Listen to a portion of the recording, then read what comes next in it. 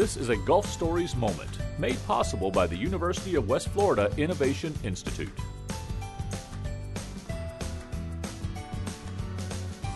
Well, hi again, everyone, and thank you for joining us for this extended Gulf Stories moment. My guests today are Dr. Jason Ortegren, an associate professor from the Department of Earth and Environmental Sciences at UWF, and Rebecca Folietti, who got her master's at UWF in environmental science and has done research on the climatology of tornado outbreaks and outbreak variability. And with both of them, we'll be talking about the spring severe weather season on the Gulf Coast. Thank you guys both for coming on. Of course. So I'm glad to have you. This is the first time we've ever had a couple of guests, so I'm expecting a nice, full, robust conversation. I am sure we will get there. We're talking about spring severe weather season, and Dr. Ortegren, as I mentioned to you before we started recording, the reason I wanted to do this is even now, even as good as technology is, we still, on a semi-regular basis, see these really sad events happen. And you don't have to look any further than just a few weeks back, the beginning of March right here on the Gulf Coast, 23 people lost their lives in a tornado outbreak. And as I was thinking about that, and I have a history of meteorology, so I thought about it a lot, you know, I think people still don't look at the Gulf Coast as any place to think of when it comes to tornadoes. They, of course, naturally think of hurricanes. That's not accurate, is it? It's a significant threat around here.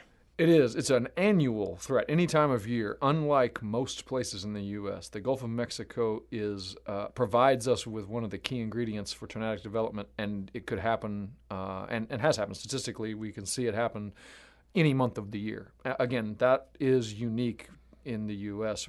to this Gulf Coast and Peninsular Florida region. Mm-hmm.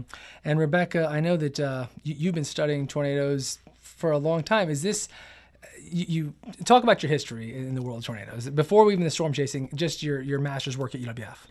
So I did my research on outbreak tornadoes and their variability. I did a climatology of that. And one of the things that I found in my research was that there was no all-encompassing definition of outbreak, which makes comparing literature very difficult. So, I mean, you could ask yourself, like, what is an outbreak? Are we talking quantity of tornadoes? Are we talking spatial? Like, is there a distance in which you cut it off? Like, how many days or hours in between one tornado to the next, do you stop? Or even do you measure it by intensity? So we looked at a few different definitions, and we kind of were able to pit them against each other to see, where, I guess, we see more tornadoes or outbreak tornadoes. Were you trying to, with this work, find an answer, like trying to almost come up with an all-encompassing definition, or is that impossible? So when you start off, I have asked a funny question, apparently. When you start off as a new grad student, you get these big eyes. I'm going to change the world. Yeah. Like, I'm going to answer these big, deep questions. And usually that's what your thesis professor is for, to kind of bring you back down to a very realistic level. And ultimately, we did not find it all-encompassing outbreak definition. I mean, like we've talked, like, specifically for our area, we have hurricane developed tornadoes, and we have the classic setup, the contrasting air masses for tornadoes. So they have different. What is the word I'm looking for? Different characteristics in their formation. Well, can you, how does the Gulf Coast look at it? And the reason I ask that is I remember when I was working in meteorology, let's say during the winter, if the Storm Prediction Center or the National Weather Service would issue, say, a hard freeze warning, the definition of a hard freeze warning in Pensacola, Florida was quite different from the definition of someplace in the Northeast who dealt with much longer freezes. And, if it was going to get down to 27 degrees here, maybe they might issue the hard freeze warning, and people up north would just look at us and laugh and say, that's not a freeze. It's not even below zero. Is it similar with tornadoes, that it's region by region and based on what you can expect? It can be. I mean, for our area, since we have the threat of, hurricane tornadoes and, the classic setup tornado, I mean, those in the Midwest, you're going to see a lot, they're going to be a lot stronger, more developed. Hurricane tornadoes tend to be shallower, weaker. I mean, they still cause considerable devastation and damages, but I mean, one hurricane could produce 100 tornadoes. It could produce one tornado. It's extremely variable. And I think maybe it's worth mentioning that a hurricane is producing its own devastation absent any tornadic development. Right. And then add to that within this monster throw in a few small, swirling, extra vortices that are doing isolated, localized damage. And even after the fact, it can be difficult to identify what was what. So I think sometimes we walk away with estimates of the number of tornadoes that were spawned by a hurricane because we're looking at a whole swath of damage. Some appears to be tornadic, others appears to be straight line wind, hurricane wind damage, and it can be sometimes indistinguishable. Oh yeah, I mean you look and you see 38 trees down. Maybe you can say, well, clearly there was a pattern. This is a tornado, but maybe you can't. You can just see the devastation. So, yeah, your point is fair that it's going to be estimate based. We talked about the fact before we started recording that while it may be true that with hurricane spawned tornadoes, they may be a little weaker, but they can also be shocking in terms of the amount of them. There can be so many. In the example we gave, looking back to Hurricane Ivan 2004, more than 100 spawned, which seems like an unrealistic number, but isn't, and is really kind of crazy. Yeah, and in a relatively small area. I mean, we're talking in the landfall zone, and the storm and hurricanes in general, landfalling systems, tropical systems, lose their vigor and their main energy very quickly after making landfall, so that tornado activity is really tends to be coastally confined, at least for the tropical designation. The storm itself may move inland and continue to cause all kinds of havoc, but it is no longer tropical at that point. And so, Rebecca, you got your undergrad in meteorology, yes? I have, yes. So it sounds to me, I mean, you undergraduate in meteorology, you did this work as a master's student, you've chased tornadoes. Weather plays a big role in your life, and has it always? Have you been interested in that since you were a kid? Or? Actually, yes. Hurricane Isabel flew up the coast, and I was pretty inspired by it when I was in high school. So the reason I'm asking is when you think about what happened on March 3rd, I'm imagining, because the data is so easy to find now, you don't have to work in the world of weather to have access to the threats and radars and projections and everything else. It's all available. Were you, before that day, sort of highly tuned into this and really paying great attention? I know that I was. I'm just curious if you were. I mean, you can kind of see a couple of classic players in, the atmospheric, in the atmosphere kind of come together. And you can kind of get an idea, in the next couple of days we might see some fireworks, just because, you just see a couple of classic elements. Yeah, and it's so tricky, too, because as you pointed out, even when those classic elements are there, you may have an enormous outbreak and you may not have much of anything. Right. I mean, you could have, the most beautifully set up parameters. You could have contrasting air masses. You could have, instability in the atmosphere, source of lift, and it could just check all of those boxes, and then you could get nothing. Yeah. It's whenever the Storm Prediction Center puts out, I think they still call it the particularly dangerous situation, and they'll highlight an area. That's really frightening stuff, because they don't do that without knowing this could be bad. And it does feel like under those circumstances, more often than not, it goes bad. Yeah, I think we have arrived at that point at least.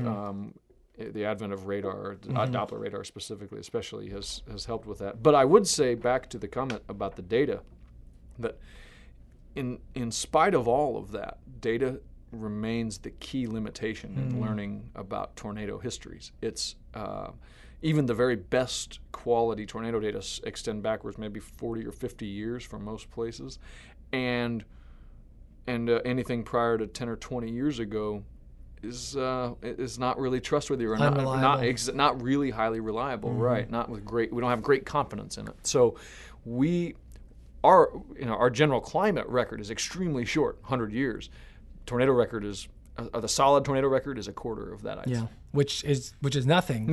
Historically speaking. Right. Or statistically speaking. Unfortunately, it's hard to derive really any inference from that short record. Which you feel like in the information age, the last thing we're lacking is information, but on this particular topic. And a tornado or an outbreak simply can just come unexpectedly, or with only 30 minutes of signal in the radar or in the other metrics that we look at. Yeah, I mean, then a lot of tornadoes occur in rural areas.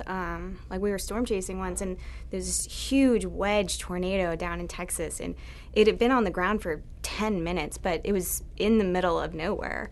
So got called in 10 minutes later by a spotter. But ultimately, the ranking of it was very low. There was nothing really to damage. So I wanted to ask Rebecca, you have mentioned now that we talked about your undergrad work, talked about your master's work, and I threw in there that you have chased. Give me the sequence of that. Like, of those three things, how did they break out timeline-wise in your life? What was first? So I got my undergraduate degree in meteorology, and while I was at school, there was a storm chasing course that was offered. So I expressed interest, and I talked to the professor, and then I went on a storm chase excursion. It's kind of, we plan for 2 weeks and you end up being out maybe 10 days. You kind of have to, it has to be fuzzy on both ends, and when you leave and when you come back, just depending on the setup. But I loved it, and then they offered me a TA spot the next trip, and then the year after that I did it again. So okay, let's talk about the fact that you loved it. What during that first 10-day window when you were just kind of testing the waters, what happened? Like, what did you see? What was that like? So, okay, I guess when you think of storm chasing, you think of really, excitement. We've all seen Twister. We all have seen Twister. But it's a lot of driving. It's a lot of driving. But, when you were doing this, did you have radar with you? Like, we did. You did. We had radar. We had a mapping system up in the car, so we could see where we were, and then where we were in the radar. So that was key point to being very safe. Yes. Well, what was it like though? Like during that 10 days, did you interact? Were there tornadoes? You chased them? What? We did. Yeah, we found several tornadoes. In one storm chasing event, I guess this was the second one I went on. We actually, we thought it was kind of a bust day. We found this storm. It was rain wrapped, so it's very hard to see. It's kind of those sort of storms. There's not a lot of get from it, I guess. Real quickly, for anyone who doesn't know, tell us what rain wrapped means. Rain wrapped, you can't really see what's going on in the storm. So there could be a tornado, but it's just completely wrapped by rain. Like, you won't see any of the structure. I mean, you can tell it's a big storm. But okay, so we got kind of close, and the cloud deck was really high, so the probability of a tornado was pretty low. So we got close, and we're all kind of milling about. Students were taking pictures, and we see this beautiful like dark precipitation line, and we're like, oh, look at that! And then all of a sudden, this giant tornado just pulls right out of the rain, and we all kind of like look at it big-eyed, and then someone yells, "Get in the van!" And we're all of a sudden yelling it to each other, "Get in the van!" How close? It was maybe a mile, maybe a mile. My goodness. But we all like hopped in the van and like took off. Okay, so now at this point in time, I'm thinking, if it's me, I'm like, well, okay, this isn't for me. But for you, this was like a good thing, and you thought, yeah, I'm into this. Yeah, it was pretty fun. Usually, you have to really be into it to want to go on those kinds of trips. You have to pay a lot of money, insurance. The school has to have you sign waivers, that kind of thing. And I mean, everyone was just pressed to the window, so we were all a good group. But well, have you had any experiences chasing where you thought that was a little close? That was a little nerve-wracking. Thankfully, that was the closest one. And this was your first one? No, it wasn't the first okay, one. Gotcha. Okay, good. So that was the closest. That's the closest. During that, was there any part of you where you thought, yikes, this was a little closer than I would like, or did you always feel okay about it? I always felt okay. I mean, we were very safe about it. Like, we made sure that we maintained a certain distance. We watched the radar pretty closely. I mean, we had them in all the cars. I mean, there was only 2, but everyone had radar, and everyone can kind of forecast on their own. Yeah. So, Dr. Ortgren, we were talking earlier about sort of the lack of data, and again, when I think about just the last 20 years, I think, my goodness, we've come so far. I mean, the ability to predict weather has gotten so much better. But your point certainly is valid. In the big picture, 100 years still isn't that much.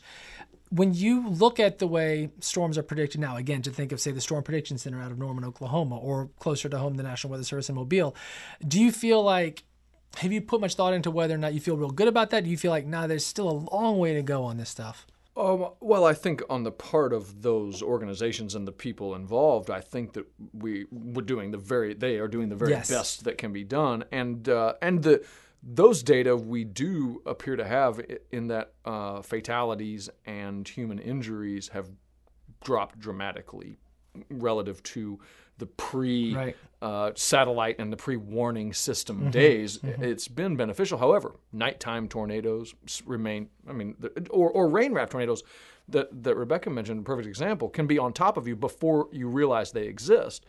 And, they can get you from behind, essentially. Can go back no quick. warning. Yeah. And so I think the data problem that we face is related to, in the early years especially, pre-satellite, all we have is spotting those that were identified, and especially when population densities were lower in the Great Plains and in the Midwest, places like this, many tornadoes went unnoticed. I have to assume some number still goes unnoticed every year in the U.S. Sure. Dakotas, parts of the relatively unpopulated areas of the plains especially, tornadoes must pop up, exist for 20 minutes, but never come near a human being, and therefore never be be observed in any way. And that's a data point, but it isn't. It would be a data point, except we don't have the data. So we end up with incomplete knowledge, I think, even still, of all of the tornadic activity that's taking place in the U.S. even, and then that leaves out places without the good fortune in terms of technology and organizational focus on tracking and monitoring. It's something you said earlier that I thought was really interesting. You touched on when we first started, was the idea of here on the Gulf Coast, when you think about tornadoes, this almost year-long threat. Again, nobody thinks, well, I shouldn't say that. I don't think a lot of people think of the Gulf Coast as, certainly not Tornado Alley or this place with a high threat for tornadoes. But we don't just have a spring severe weather season. As we've talked about, they spawn from hurricanes. They certainly can happen in the fall if the setup is right, even the winter. That's not the norm, is it? It's not the norm.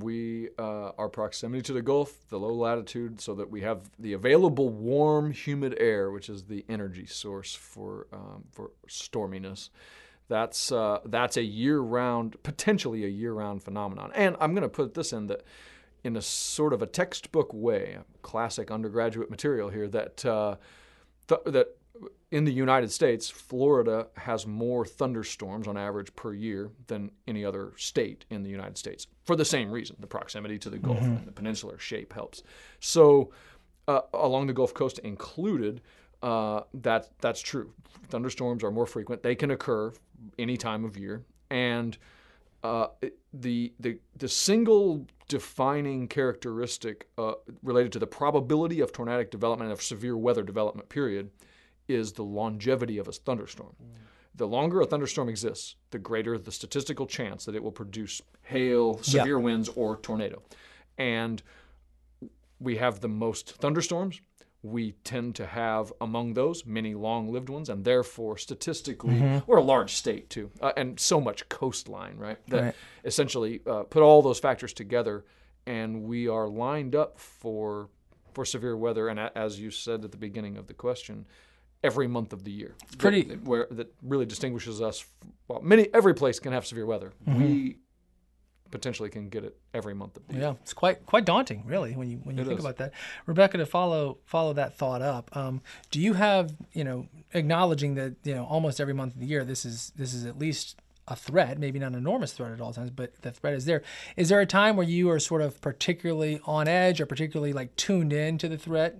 I have to say hurricane season is one of my favorites, which, they cause considerable damage, but forecasting for hurricanes and hurricane tornadoes I'm usually on my computer a lot, looking at different model runs and all of those resources that are available. So that's usually when I'm when you're looking at let's say an approaching tropical event, and you're specifically, do you think about those? Do you have the overall interest in all of it, or are you really thinking, what does this mean for tornadic possibilities? I'm usually thinking, just because of my training, I'm usually thinking in terms of tornadic capabilities, but that doesn't mean I try to that doesn't mean I ignore the risks that come with hurricanes themselves. So. Yeah. And so the last thing I'll ask you, Rebecca, as we talked about, off the top, the research you've done and as it relates to outbreaks, I think we said before we started recording, what happened at the beginning of March on the Gulf Coast, by any definition, would be considered an outbreak, yes? Yes. I mean, there was over 30 tornadoes. Yeah. It pretty much ticked every single box from loose to restrictive in terms of definitions that we looked at. And what would you say, based on the research you did, do you have any sort of key findings, anything that was uncovered that you thought, boy, I'm glad we did this? Yes. So there were very few, I guess, overall consistencies between the definitions we looked at, but one thing that we did notice was the emergence of a tornado outbreak alley centered in northern central Alabama, hundreds of miles from the classic tornado alley, which is concerning. I mean, Alabama is highly populated, especially that part of Alabama. Right. And it's very close to us. So that was... and had that been... No one else ever taken note of that? Like, is this sort of something you guys really, I should say? There were hints of it in other research, but without, that was the next finding, actually. The choice of definition can substantially impact the resulting story of U.S. tornado outbreak history. So it really, the definition you choose can incredibly change the answer you get. So, with that exception, every definition produced in Rebecca's analyses, the same result as where is the heart of outbreak geographically, where is the heart of the outbreak activity.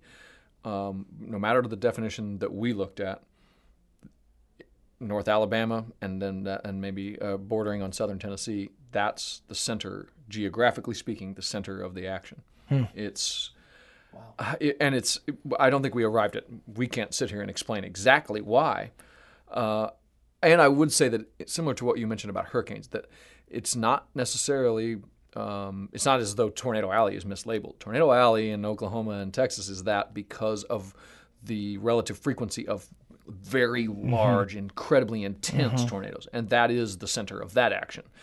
But for families or outbreaks or multi-tornado events from a single storm, the center is not there. That's not all that common, it turns out, or not as common as we might have thought in the classic Tornado Alley. Rather, it occurs more in Alabama. I shouldn't feel surprised, though I can't help but feel a little surprised by that. Yeah. Rebecca, is there any place anyone listening can find your research if they want to read the report?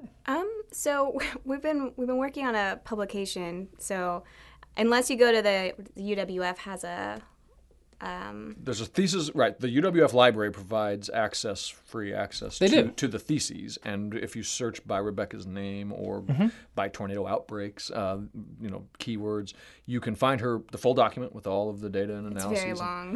Right. We're trying, as she said, to condense it down to the meat of the story, and we have a collaborator, Tyler Mitchell, a student, another former UWF student, who is worked along with us, and the three of us are working towards the process of getting it published, but that's a process. It's slow, and there's a lot of work going into it. Well, either way, published or not, I'm glad to know that it's possible to find, because I myself would love to read it, and I'm sure a lot of folks who are listening to this, they're listening because they're really into this kind of thing, and they may want to check it out as well. So thank you both very much. I appreciate your time. This has been really interesting. We've been talking to Dr. Jason Ortegren, Associate Professor from the Department of Earth and Environmental Sciences at UWF, and Rebecca Folietti, who got her master's at UWF Environmental Science and has done research on the climatology of tornado outbreaks and outbreak variability.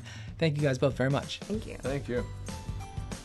For more Gulf Stories moments, visit wuwf.org/podcast or go to the podcast page of npr.org.